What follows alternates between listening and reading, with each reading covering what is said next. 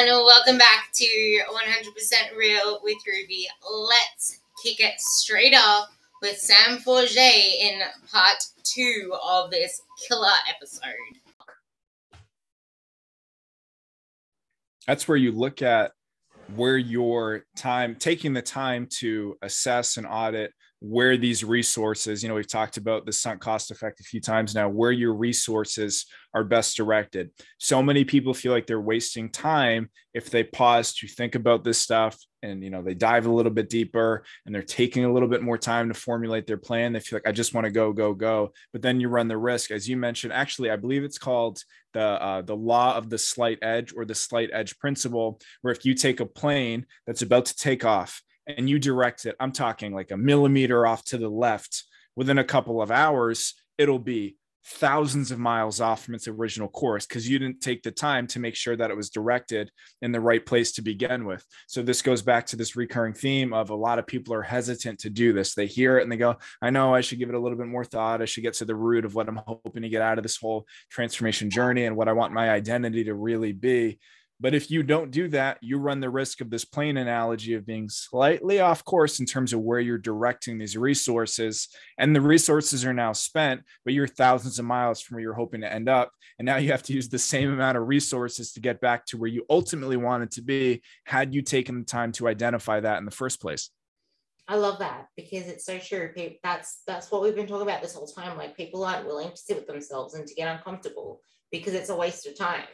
But what's more of a waste of time? Spending the next 1, 3, 5 years doing the same shit, ending up in the same place, or taking a day, not even a day, maybe 2 days, to actually get clear on your direction and on the cost of inaction and of how much different life will be when you implement the things that you need to implement, even though they are uncomfortable. And I know that you mentioned this as well, where people have contradicting goals, where it's just like, I want to have more energy in the day. I want to go to the gym in the morning. I want to have more time freed up at night, but they still watch Netflix until friggin' 11 p.m., 12 a.m., midnight. And then they wonder why they're sleeping in. They're not going to the gym. And then they keep repeating the same shit and not showing up as their best selves because they aren't willing to just do the hard shit and make it who they are, to switch off Netflix earlier so that they can reinstall a new pattern that serves them. So you stop feeling so crap throughout the day.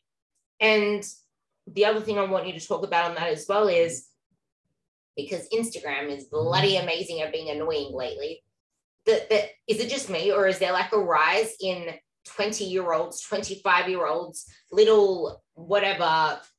Like, I can talk with this whole like single ladies just living at home doing shit, but I don't do this. There are so many people out there that don't work outside of home, that have all the time in the world. They don't have kids. They're either single or they have a partner, but they don't have kids, making extravagant recipes with all these ingredients, making things freaking, I called it a flavor orgasm in your mouth. Like, you don't need to have an orgasm in your mouth every single time that you eat. Yet people are pushing these things out. And then all of a sudden, I can't eat that great. My meal doesn't look really good. I can't even celebrate this meal because it doesn't look like this person on Instagram. And you wrote a post, which is the one that I just pulled up, where it's just like, okay, cool. So you want to eat this fancy? Be prepared to have extra time tracking your food. Have extra time worrying about whether your goals, your actions are in line with the results that you want. Extra time prepping, extra time cleaning, more money spent on grocery shopping, more decisions to make, probably bloody ordering a pizza because you didn't anticipate staying back at work one day.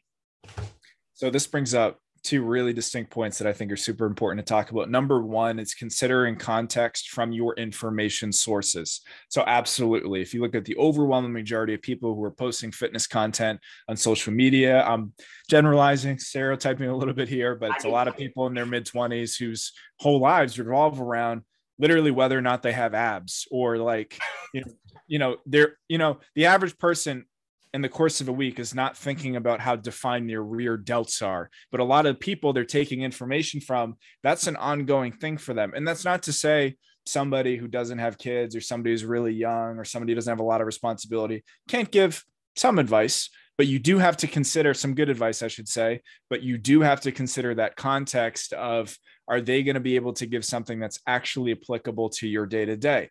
So when I started training people Ruby, I was actually 16, 17 years old. And I know that sounds crazy that people would trust me with anything at that point, but that's when I started doing sessions. I was 16, 17. And a lot of the recommendations that I gave people at the time were, well, I learned that this is technically optimal for sleep. So here's the bedtime ritual that you need to use, Mrs. Jones. But what that didn't account for in my young, naive, inexperienced brain is that Mrs. Jones has a kid that's going to come in and have a nightmare. And she's not going to say, well, my 16-year-old trainer, Sam, said it's suboptimal for sleep for you to come in the room. So get the hell out, little Billy. You're disrupting my sleep hygiene. So all this to say, consider the context of the information source and make sure they're considering your unique and potential obstacles before you pursue anything. It looks like you had a thought on that before I move forward. Is there something you wanted to add? On that same note, where it's the context, it's almost like when you start a new job. I can't remember where I saw this, but you start a new job and there's someone that's been working there for like 10, 15 years. The advice they're dishing out is now outdated. It's stuff that doesn't serve you right now. Like people saying freaking, I don't know what's out there, like carb timing, insulin, this, I don't know, whatever it is, stuff that they haven't yet renewed their knowledge on, versus the new person that comes in with more education that, well, not even you, but someone that's always studying, someone that's always refreshing their educational research base. But on that other side, you can't just go off research, because research comes out like 10 years after something's already been friggin' prophesized in practical application. But there's a difference there as well with knowing where the context is. Absolutely. So this is totally another direction we could go in. So I'm going to say two quick thoughts here. One, with that, in terms of auditing information sources, considering context, practical things for people to be looking for. Number one, you can kind of tell from the content somebody's putting out in itself, if they're suggesting this 3-hour bedtime ritual with 19, it's clear that they're not the 19 steps, I should say. It's clear they're probably not the person for you. There's not a whole lot of information, even if you want to, and this is the hurdle for a lot of people, but I want to look like her, but I want to look like him. You got to be honest about whether or not the information that they're giving you is something you can actually apply. So I think that in itself can be obvious. Looking at the continuing education component, certifications can hold a little weight, but honestly, as long as you're doing some form of, whether it's, courses, whether it's conferences, whatever the case may be, that they're staying up on this stuff. And then the clients that they're showcasing are, if it's a 22-year-old posting a bunch of other 22-year-olds who also don't have a whole lot going on, or are they posting things that you feel like, oh, I can identify, not necessarily with the look. Again, I don't want to get caught up in the whole, I want to look like that client looks. But what are their pain points? What are their obstacles? So they said, maybe in this client spotlight thing, this client came to me and they were struggling with blah, blah, blah, blah, blah. And now they're doing this. Oh, okay. That's kind of the same trajectory I want to go on. So I think that's, a handful of, those I should say, are a handful of practical things that people can look for when they're auditing information sources. But I did want to add one other thought to, you had brought up the meal complexity thing, where a lot of people in the same breath will say, well, I get really bored with, eating, mostly the same meals over and over. And, I want to mix things up a little bit. I'm like, okay, that's fine. On one side of this coin, you're telling me that you prefer food variety, that you get really, really bored eating the same things and you don't want to eat chicken that often. That's fine. But the other side of what you're telling me now means more cognitive bandwidth, like literally just more thought on a daily basis of how to potentially hit your nutritional targets, potentially more time consuming cooking, potentially more money spent on a variety of groceries.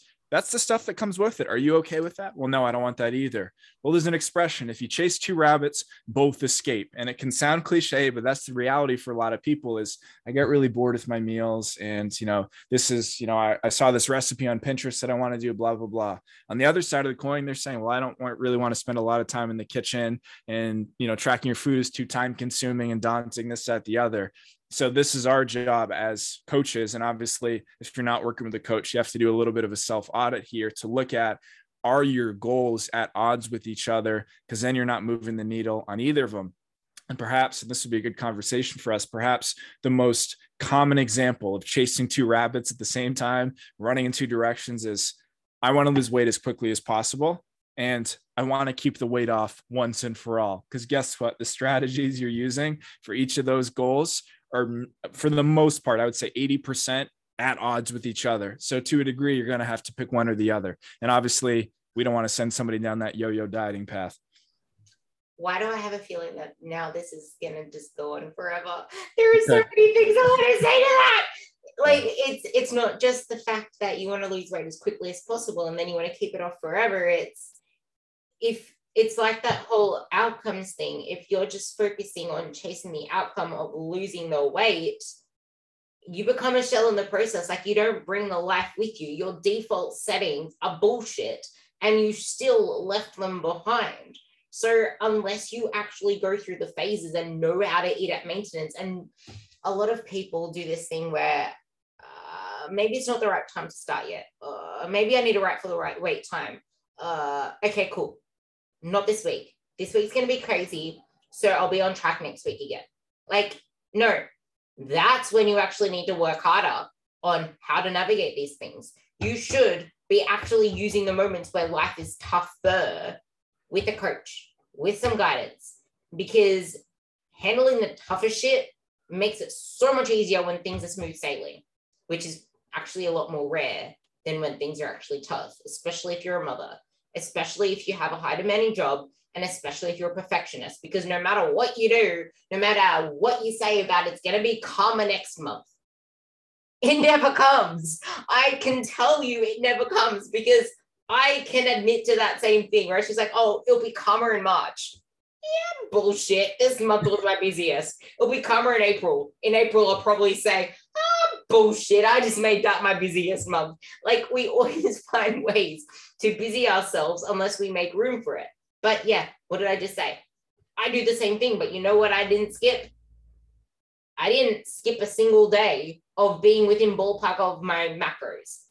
But to be honest, I don't even track my food anymore, because I literally eat the same meals every single freaking day because I love my food. And if I want to change things up, guess what I do? Actually bring in some examples as well, because examples are amazing. I might actually do a full day of eating, but all of my meals are pretty much the same. Actually, they're all the same. The only thing that I would do different sometimes is if I'm really hungry one morning, I'll eat half of a bread roll that I also have with my dessert, because my dessert's really big. Like, or I might move one of my Weet-Bixes, which is cereal. I don't know if people have Weet-Bix in America or UK, but Weet-Bix from my breakfast, and I might put that into my dessert because I have a little bit of Weet-Bix in both. But the only other thing that I do where I change my meals is my third meal, which is potato or a bread roll. So what did I do? Protein equal. Actually, everything is equal. All I did was calculate the calories that are in the potato and make the potato equal the calories in the bread roll. So if I want potato one day, I have chicken, potato, coleslaw, mayonnaise. If I want bread roll one day, I have a chicken mayo bread roll. Like, make shit simple where you have the same type of macros and calories for a meal and you have different alternatives for it. As long as the protein is the same, which should be freaking 10 times higher than you think it should be, because a lot of people don't eat enough protein, which you can bring that up later too.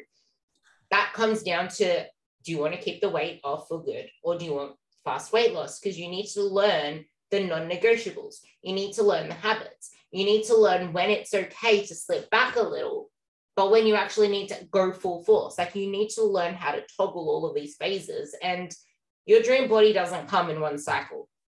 And going back to that, like, chasing a shell and the fact that I always went after outcomes, bring in a lot more examples. It actually really helps. But the fact that I was always chasing over outcomes, regardless of where my body was, I was never happy because I was a shell. I didn't even know what I wanted anymore. I didn't even know what I was chasing anymore. I literally used to say, I don't know what the fuck I want. Just give me something. I want this. No, I want this. But then every single thing that I said I wanted didn't come from a place of what I actually wanted, because I was still chasing, I want to be lean. I don't want to get fat. This is powerful. And it was almost like I gave myself the self-fulfilling prophecy of, no, I love food too much. Restriction mindset. Anytime that I let myself go, or anytime I don't have something that I'm stubborn about, using stubbornness as my thing, I'll let myself go. I'll go back into old habits. So no, I'm stubborn on these goals. I'm stubborn on this. But it wasn't something that actually gave me purpose. It was me being stubborn about something that I used as my excuse and my justification for chasing something. But being stubborn about it meant that I didn't have something that was going to make me enjoy who I was, what my body was capable of, and I was still living in such deprivation regardless. And my body couldn't follow it if my mind wasn't there. Ruby, I feel like we have this running queue of 15 topics that are now on deck for us to tackle, so many directions to go in. But two, you had so many great points there, so much great information. Two that I'd love to, I want to say expand on, but briefly touch upon a little bit more, going a little bit back, the idea of waiting for a good time to start. And this is for any variation or version of, things are really nuts this week. When the dust settles, I'll be able to try harder next week, or this month just really isn't a good time for me right now. But when things die down a little bit, insert 48 variations of that, the list goes on. There's so many things that people say. I put out a video about this once with an actual client, and she's absolutely crushing it, by the way, but she was hesitant to sign up for coaching because she's like, I'm about to move. I've lived in the same house for X amount of years, and I feel like mid-move probably isn't a good time to commit to a program. And I'm not a used car salesman, but the point I made to her is, look, you're having this period now, the season of life of, well, you're about to gear up for this move. But then when you're actually in the house, we're just getting settled in the home. And at the time of year that it was about to enter the holidays. So then it's, the holidays are nuts for me. And you know how things are in the new year. And then it's spring cleaning, and it's, getting ready for the summer. And then the summer's vacation. And before you know it, it's the same damn time the next calendar year. So if you build the skill sets now, specifically to operate imperfectly, or so you think of, what does 60% look like? What does 80% look like? And you get really damn good at operating at 70%, 85%, depending on the season of life. Well, now in those very, very rare seasons where all of life's traffic lights turn green, now you have all this, these skills, and you have this framework to put your foot on the gas and really amplify your results. But if you do that thing where you wait for things to settle down and you wait for a good time to start, or, again, there's so many examples we can use here, you're actually reinforcing this all or nothing approach, this I'm either on or I'm off, that you're telling me that you want to stop doing. You're telling me that you want to stop being a perfectionist and you don't want to be in a yo-yo cycle. But 2 seconds later, you're telling me that this week is nuts. And when things calm down a little bit, I'll be able to, and the expression actually I think I hear the most is, wait till I can fully commit. Well, guess what? There are very few times in life you'll be able to fully commit. I'd much rather have you 80% commit, 60% commit, depending on what's going on. So that was the first thing I wanted to touch upon. But the other one, before I forget, you had mentioned adjusting your meals, your staple meals. And I think the biggest mistake that people make with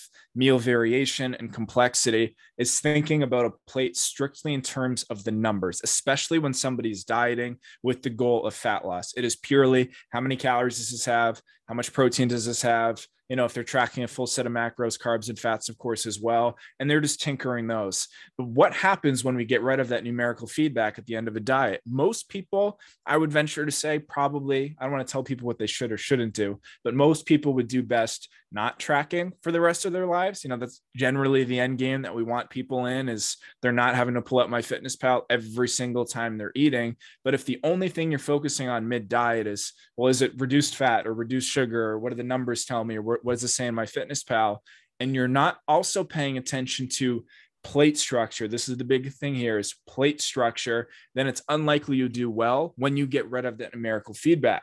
So one of the things that I will have my clients do proactively is, yes, we monitor calories, we look at protein, all that other good stuff, but we also look at the plate and say, what's the composition of your plate right here? Is it, you have a protein, you have a carb source, perhaps more carbs before and after your workout. Did you get some fat in there as well for hormonal health, nutrient digestion, etc.? Did you work in splurges from time to time? Because then when you're looking at your nutrition, your meals through that lens of as well, it's so easy to make adjustments without the numbers telling you what to do.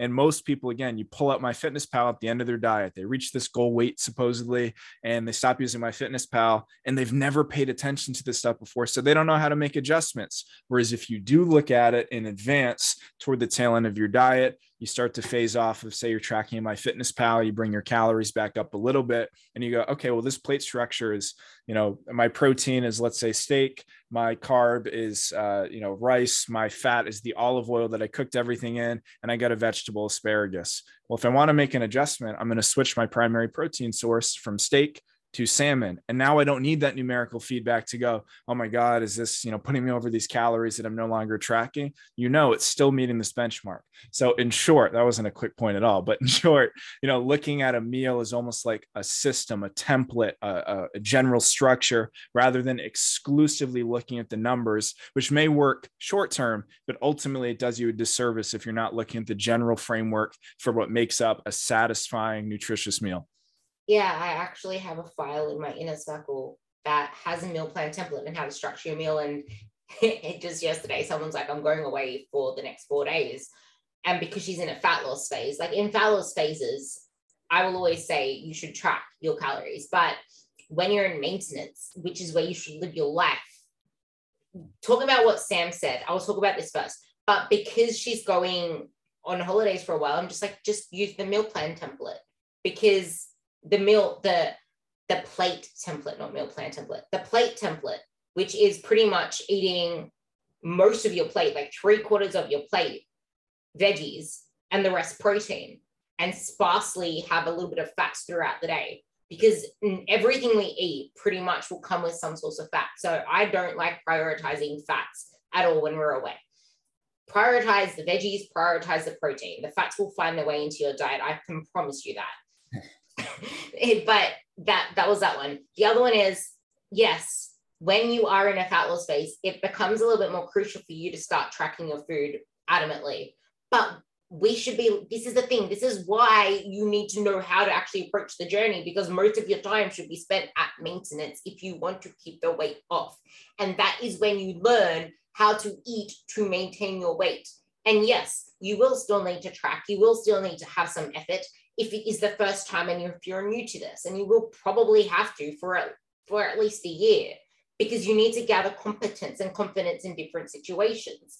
But then as the years go, maybe like year 2, year 3, you gain so much freedom and flexibility. You don't even really have to track all that much, if at all. And it becomes, I love tracking, so I still track. It's just the fact that I eat the same thing every day. But if I want to change something up, I know how to change it up to reflect that meal plan. So we can plan and track a structure for ourselves, and then not really need to go back into tracking it all that much for quite a while until we want to change something up again.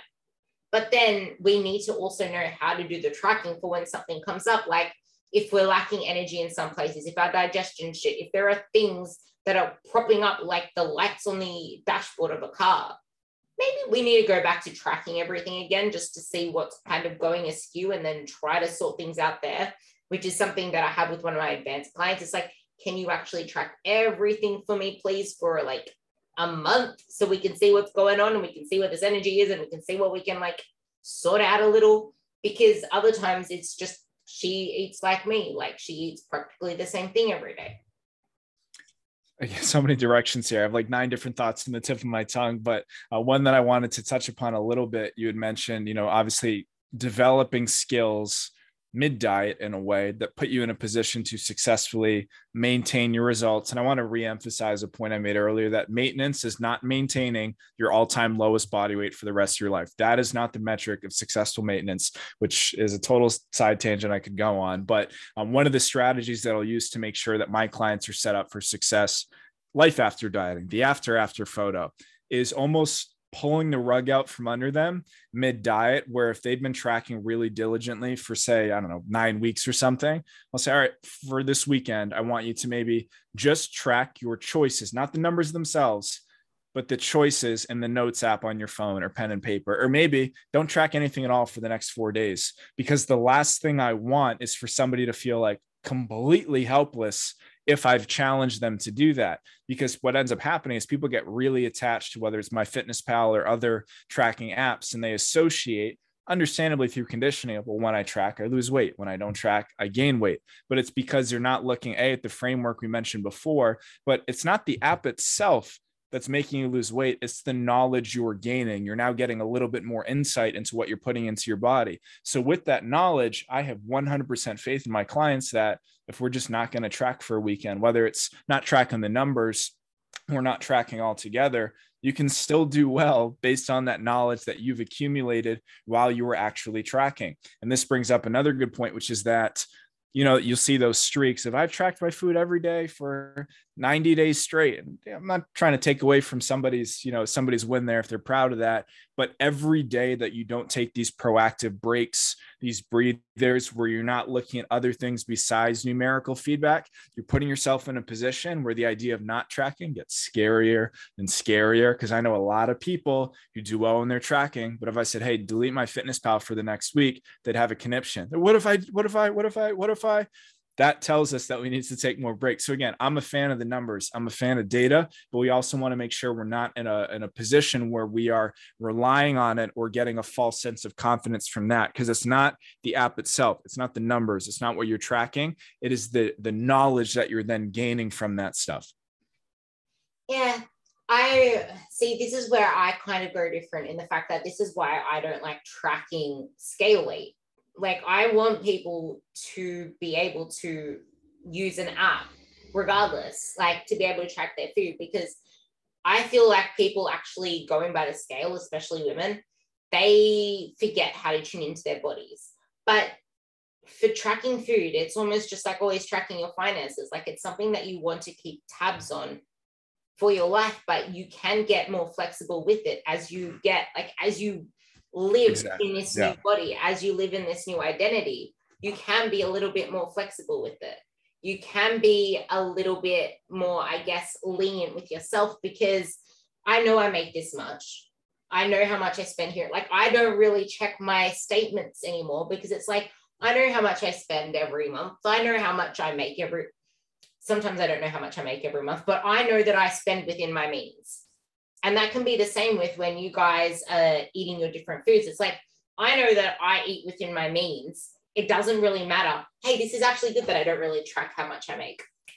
I don't track how much I make, because to me, when someone asks me that question, I'm like, I don't really care. I care about how many lives I impact. That's what I'm doing. I want to impact more lives. I want to have more lives with me to impact. That's what I look at. But it's almost the same like when you're doing activity. Oh, I missed an exercise session. It's like, you don't track the output that you do, because you make more difference with your spendings, because you can make like you can do like a massive hard out session, but then eat freaking 2 pizzas and completely obliterate that session plus another 5.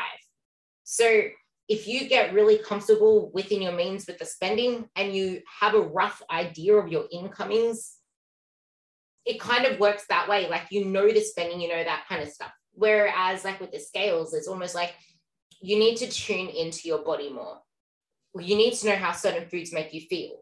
Because if you know how eating, like I had a girl who finally, she left me and then she came back to me, and then she's just like, what the hell, Ruby? I never thought that I'd actually feel this shit after eating Chinese takeaway, something like that. And I'm just like, wasn't that your favorite? She's like, yeah, but now it just tastes stupid and gross. Like, it feels so bad having bad food in my body. Like, you just become so used to feeling good. But before, like, she didn't know this before. She left because she didn't want to make it her lifestyle. And then she came back because she didn't like the alternative, cost of inaction. And now it's almost like she knows how good she can feel. So she doesn't want to go back to the way that she was feeling before. So she's making better choices. Yeah, as an expression I think of often, that most people have no idea how good their bodies could feel on a daily basis. And the second you get a taste of that, that becomes an alternative metric that's not numerical of Forget the calories, forget the protein. I just know this makes me feel this way. This makes me feel that way. That's enough of a driver. There's actually an article that I'm working on right now. And what I feel is a very, I don't want to say under discussed. I've never seen it discussed topic, or at least kind of broken down this way of, I find that most people, when they are dieting and they are tracking their calories and they're trying to lose weight, their only metric, the thing that drives all of their food making decisions, is how many calories does this have? Is it lower calorie? If so, that's inherently the best choice for me.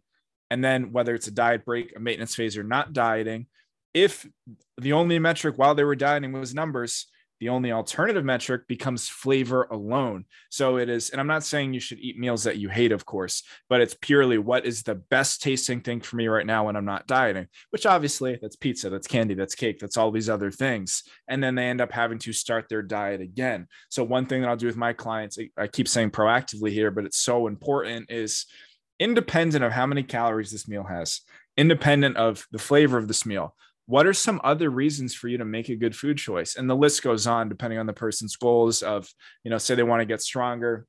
Say it's a woman I'm working with who wants to get, squat her body weight, or, do a push up on the floor for the first time, wants to recover well from that, wants to have better digestive health, wants to sleep better, all these other things that are really important for you to look for. That way you're not in a position where your diet is miserable when you're tracking your calories, because you're thinking low calorie is always better. And that's not remotely close to true. And then when you're not dieting, because you weren't ever looking for other reasons besides calories to make decisions, your only fallback is going to be flavor. And if you're only choosing foods based on how tasty they are, you're probably going to feel pretty shitty. So this is where we have to define what those alternative metrics are. Like you mentioned, it's not necessarily the income, it's how many people you're impacting. You've defined an alternative metric that moves the needle for you, that consciously on a daily basis pushes you to make good decisions. And it's the same thing here. We don't want to fall into, it's calories when I'm dieting, it's flavor when I'm not dieting. There's so much other stuff, or so many other things I should say, that we're looking at in between those.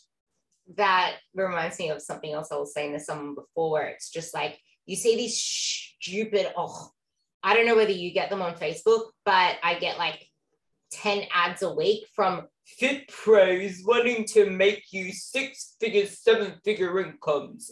And it's just like that sell of money doesn't attract me. But then if someone comes to me saying, do you want to impact more lives? Do you want to have better coaching conversations? Do you want to have better this, better that? That's the shit that gets me, because that's what impacts lives.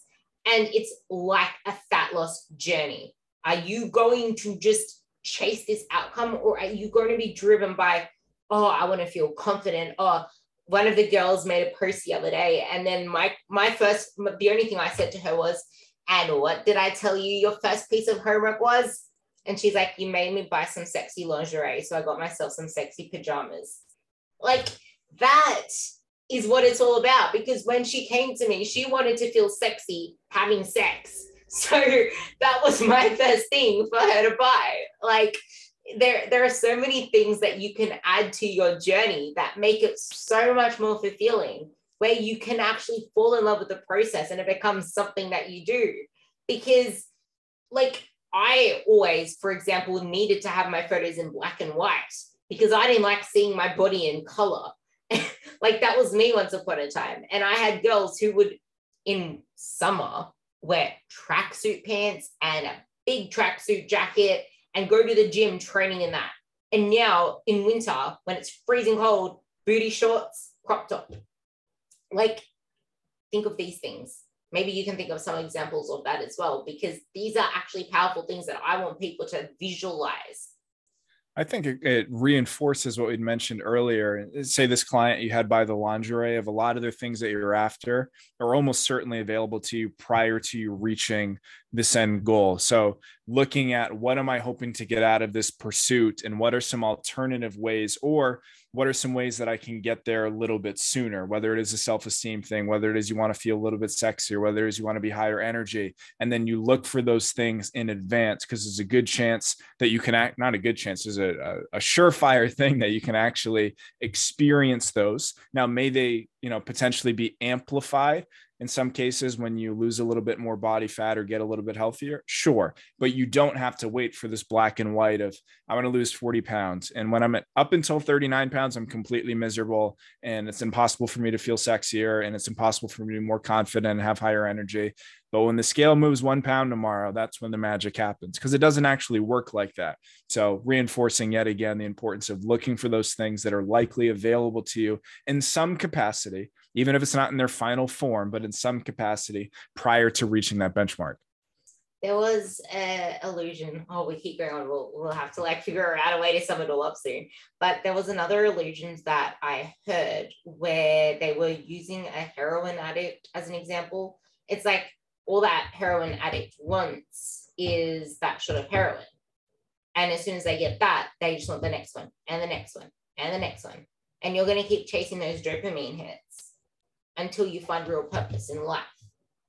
But something to relate it to the whole body thing, which is a lot of people don't realize this. It's almost like when people think, okay, but if I'm not focusing on my weight, I'm just going to be fat.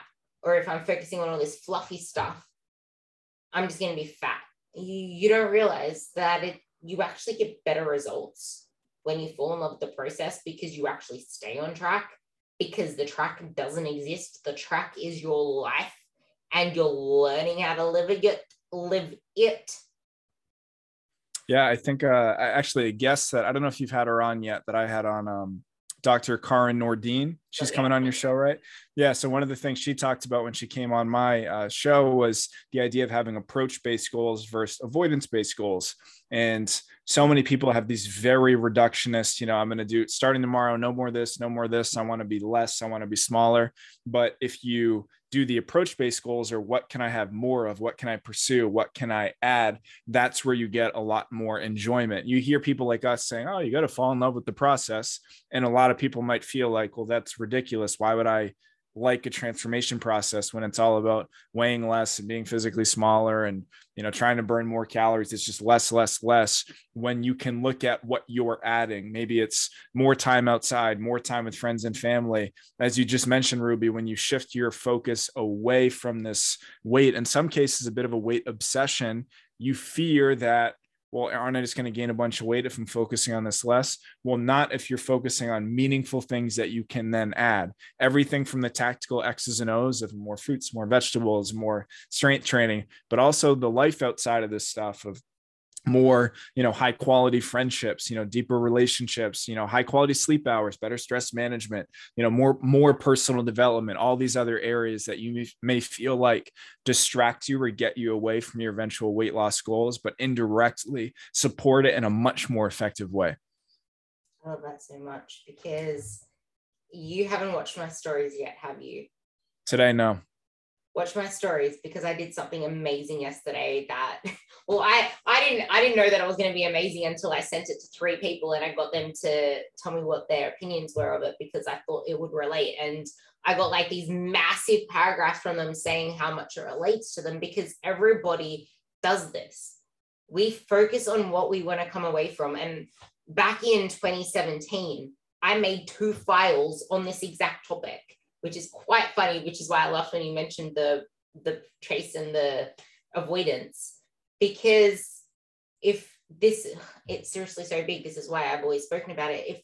If we visualize, we spoke about this at the start as well, but if we visualize everything that we can be, what we want to become, instead of the things that we don't want anymore. Like I asked one of my girls a question, because I have a sheet that they fill in if they want to, but what is it that what is it that could happen this week, or where could you go down, and what is it that you want to feel? And every single time that they say what they want to feel, it's all, I don't want to feel this, I don't want to feel this, I am sick of feeling like this. I'm like, that wasn't the question. The question was, how do you want to feel, not how do you want to not feel? And I never get a response back. And then I like ask again, and then I still never get a response back. No one knows how they actually want to feel, because they're so busy harping on about everything that they're not, and all the failures that they do. So maybe this could be the best way to sum it up, because this is so freaking important. Like, guys, seriously, if all you want to do is avoid feeling like shit, avoid feeling like a disappointment, avoid failure, avoid sleeping in, avoid feeling like everything you do fails. Why not flick the switch and think about all the other sides of it? Like, why don't you just write everything that you just wrote, but the opposite? Just flip it. Yeah, just flip it. But then I had one of my psychologist friends, just going to quickly insert this here before you talk. One of my psychologist friends said to me, always write the opposite of what you're feeling if it's bad, and then meet yourself halfway and then take it from there, because it's so much easier to meet yourself halfway and then drag it towards where you want to be instead of trying to flip the switch altogether. I love that. That's so powerful. And yeah, when you're shifting things, if you think about most people's hurdle, if you ask them why they're not sticking to a plan, it's, well, I don't have enough motivation, and, I burn out, and this happens, X, Y, and Z. Well, obviously, if your goal when you're waking up is, I want to eat fewer calories, I want to be physically smaller, I want to weigh less, I don't want to feel like this, I don't want to feel like that, I want this to stop happening. How sustainable is that for you to wake up every single morning and go, yeah, today's going to freaking rock, man. It's going to be awesome. I can't wait to not do, X, Y, and Z and be less of X, Y, and Z. Whereas if you do flip it, as you just mentioned, and look at what is the opposite of, okay, I don't want to feel so shitty. Okay, that's fine. The opposite of, I want to feel better how? I want to have more energy at work. When? Why does that matter? Well, sometimes I feel lethargic when I'm presenting to my team on a work meeting. Okay, how might having more energy there make a difference for you? And then not only do you get a more meaningful why, that can add a little fuel to the fire when your motivation is coming in ebbs and flows, but you get much more tangible what you actually do want to feel. And then we can focus on what can we add to help you feel that way. Maybe it's a quick walk before work starts. Maybe it's ideally getting natural sunlight in the morning. Maybe it's hydrating before your morning coffee. And if you go this route instead, and you're waking up in the morning, and instead of focusing on, I want to feel this, I can't do that, I shouldn't do this, it's, I'm going to drink a little more water. So, I have more energy entering the workday, and I present a little bit better. So my confidence is a little bit higher. That's actually appealing. That's something that, again, motivation comes and goes. We all know that, but that's something that is going to give you a lot more of a runway to be consistent, because that is so much more enjoyable to pursue than waking up and thinking of your do not do and do not feel, do not be type lists. I'm going to tie this up together with two other things that we spoke about. That's the cost of inaction. The cost of inaction is everything that you're trying to avoid. But the thing is, instead of staying there, you need to know that shit, but don't stay there. You need to now move into who you can become. But I think it only just clicked now, which is why my eyes blew up before, is it doesn't really matter the cost of inaction. And it doesn't really matter who you want to become if you don't even believe it's possible for you. Because too many people do not believe they're worthy, and they do not believe they're capable. Because I didn't. And whenever I don't, what do? I get someone to help me along the way. Because if I don't believe I'm capable, at least I know that I can get some help to show me the way. And then I can become more capable. And then I don't even want to leave it, because that help makes me feel empowered. And then it takes away a lot of the decision making and actually allows me to make so much more out of my life, because all of that energy goes into other things in life. And I just opened up this really amazing quote that says, when you feel overwhelmed, it's a sign of abundance, because it means you have more than enough to do. You just need to learn how to prioritize so that the rabbits don't run away, as you said. Like, prioritize. And to sum that up as well, don't attach yourself to an identity either, because no one wants to wake up to this person they think they should be, or these things they feel like they need to do. Because I was there, and it worked until it didn't. And I still showed up, but I was miserable as hell doing it. And it wasn't until 2 years later that I realized, what did I do the last few years of my life? It was when I flipped that switch that my business boomed. It was when I flipped that switch that my life quality improved. It was when I flipped that switch that I actually also got my dogs. Like, my whole life just transcended when I wasn't living to this identity of, oh, I just need to hold this image up of the lean person. I have to hold this image up of the strong person, the whatever person. Like, the only expectations that exist are the ones you put on yourself. a seemingly unrelated kind of analogy or recommendation that I think really does apply here is you'll often hear people talk about read as many books as you possibly can, but do not shy away from ditching the book 10 pages in if you don't feel like it'll serve you. So pick up books, just absolutely, abundantly. Like, I'm going to try this. Somebody recommended that. I'm just going to pull the trigger. I'm going to order this, order that. But then you're not married to it. If you get enough of a taste of it and feel like, you know what, this is probably not going to be a good use of my time, you need to be vicious with shutting that book and trying something else. And I don't feel like people do that with identities, and people don't really feel that about their goals. So to use a very specific example, for the time being, I have shelved my goal of becoming bilingual, of learning a second language. I just don't feel this is a separate conversation, but I don't really feel like I'm in the season of life where that is something that is necessarily, I don't want to say where it's a good use of my time, but it's clear based on my actions that I have been unwilling to prioritize that enough to see a return. So for the longest time, maybe a couple of months, I wrestled with, do I put this on pause for now? Do I jump ship on it? What do I actually do? And every day I wasn't willing to part ways with this goal. And one little tip here, and I actually got this from Karin when she came on the show, is when you give up on a goal or when you quit on something, you can just reframe it as, I'm pausing it, I'm shelving it. I can always revisit it later. It doesn't mean you're writing it off into the abyss and you can never touch it again. And for a lot of people, that's all they need to go, oh, okay, that's fine. So for me, when I made the decision recently to pause actively trying to become bilingual, that was a big weight off my shoulders because of that reframe. But then more importantly, on a daily basis, my head was no longer hitting the pillow feeling like I failed because I didn't learn 20 new words today. So think of that book analogy of, yes, pick up books, pursue new goals, like try all these new things, but then be very vicious and very particular about when you're actually going to axe them. And axing them doesn't necessarily mean axing them forever. It's just perhaps pausing for now, redirecting, and then again, you have your head hits the pillow, you feel a lot better about how the day went because you're not looking around at your life, whether it's physically, logistically, your calendar, and feeling like I could have, I should have, crap, I didn't do this. Sunk cost effect again, because by focusing so much on things that aren't actually really serving you right now, you're taking away from other areas that you could be giving all of that energy to.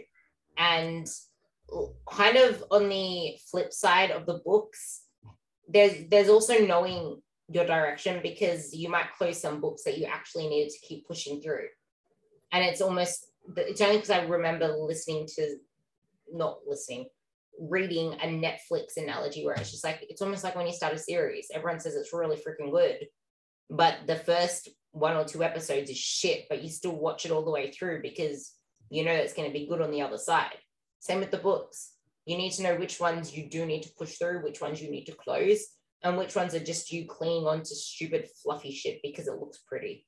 Mm-hmm. And actually, I wrote an article, surprise, surprise, on this as well, on the idea of giving up on your goals and how that can actually be a really good thing. But I added a little caveat at the bottom of, hey, don't get this twisted. I'm not saying give up the second something gets hard or it's not completely seamless, because most really enjoyable, fulfilling outcomes are on the other side of really difficult work. So I'm not saying jump ship if like something is getting difficult. As you just mentioned, you got to know when to push through the first few shitty episodes of a Netflix series. You got to know when to push through the slow start to a book, but at least pay attention and be willing to part ways with maybe the Netflix series that's now 8 episodes in. It still isn't picked up for you, pivot, redirect that bandwidth to something else. And, as we kind of wrap things up here, tying it back to my way original thing, I'd said I had this list of like 35 goals and I wasn't moving the needle. The second I visually saw myself crossing these things out on the list, I woke up the next day with such like high powered tunnel vision of, here are the 3 to 4 things that I'm absolutely going to crush today. It's not like I had more time in the day. I just had more bandwidth to devote to a much narrower, much shorter list of things that deserved more of my attention for this season of life. Yeah. I always say pick 6 things, put 3 on your later list and 3 on your yes now list. So right. With that, we've been talking for freaking forever, but we just bounce off each other like bloody yo-yos. Yo-yos. What's it? You bounce off each other at that. So with that, I will leave Sam's Instagram link in the bio, but I will also tell you that it's Coach Sam Forget it's spelt, but it's pronounced Forget. But honestly, it's hard to accept the truth sometimes, but letting go of that ego that we feel like serves us but isn't really serving us is the first step to moving forward in the right direction. And with that, do you have any closing statements? Again, I have like 9 thoughts in the tip of my tongue here. I'll reinforce what you mentioned, where it can be incredibly scary and daunting to part ways with whether it's a goal that you've always had, like losing the last 5 to 10 pounds that, month after month you've had that, or, adjusting your process. But keep in mind, you really have nothing to lose, especially if things aren't going well. And a lot of times, nothing tangible or specific or huge needs to happen. Just that mental switch of, when I wake up tomorrow, I'm no longer going to beat myself up for not being bilingual. It is shocking what a difference it can make. So again, I recognize it can be challenging to part ways with this stuff at times, but again, it's almost always upside, and there's a night and day difference. And you'd be shocked if you just give yourself the opportunity to experience that. So I'll leave things there. Just want to emphasize one word: experience. Experience. That's actually a really powerful word. We don't experience. Sit still and experience. I'll leave you at that. Thanks for listening, and don't forget to check the show notes.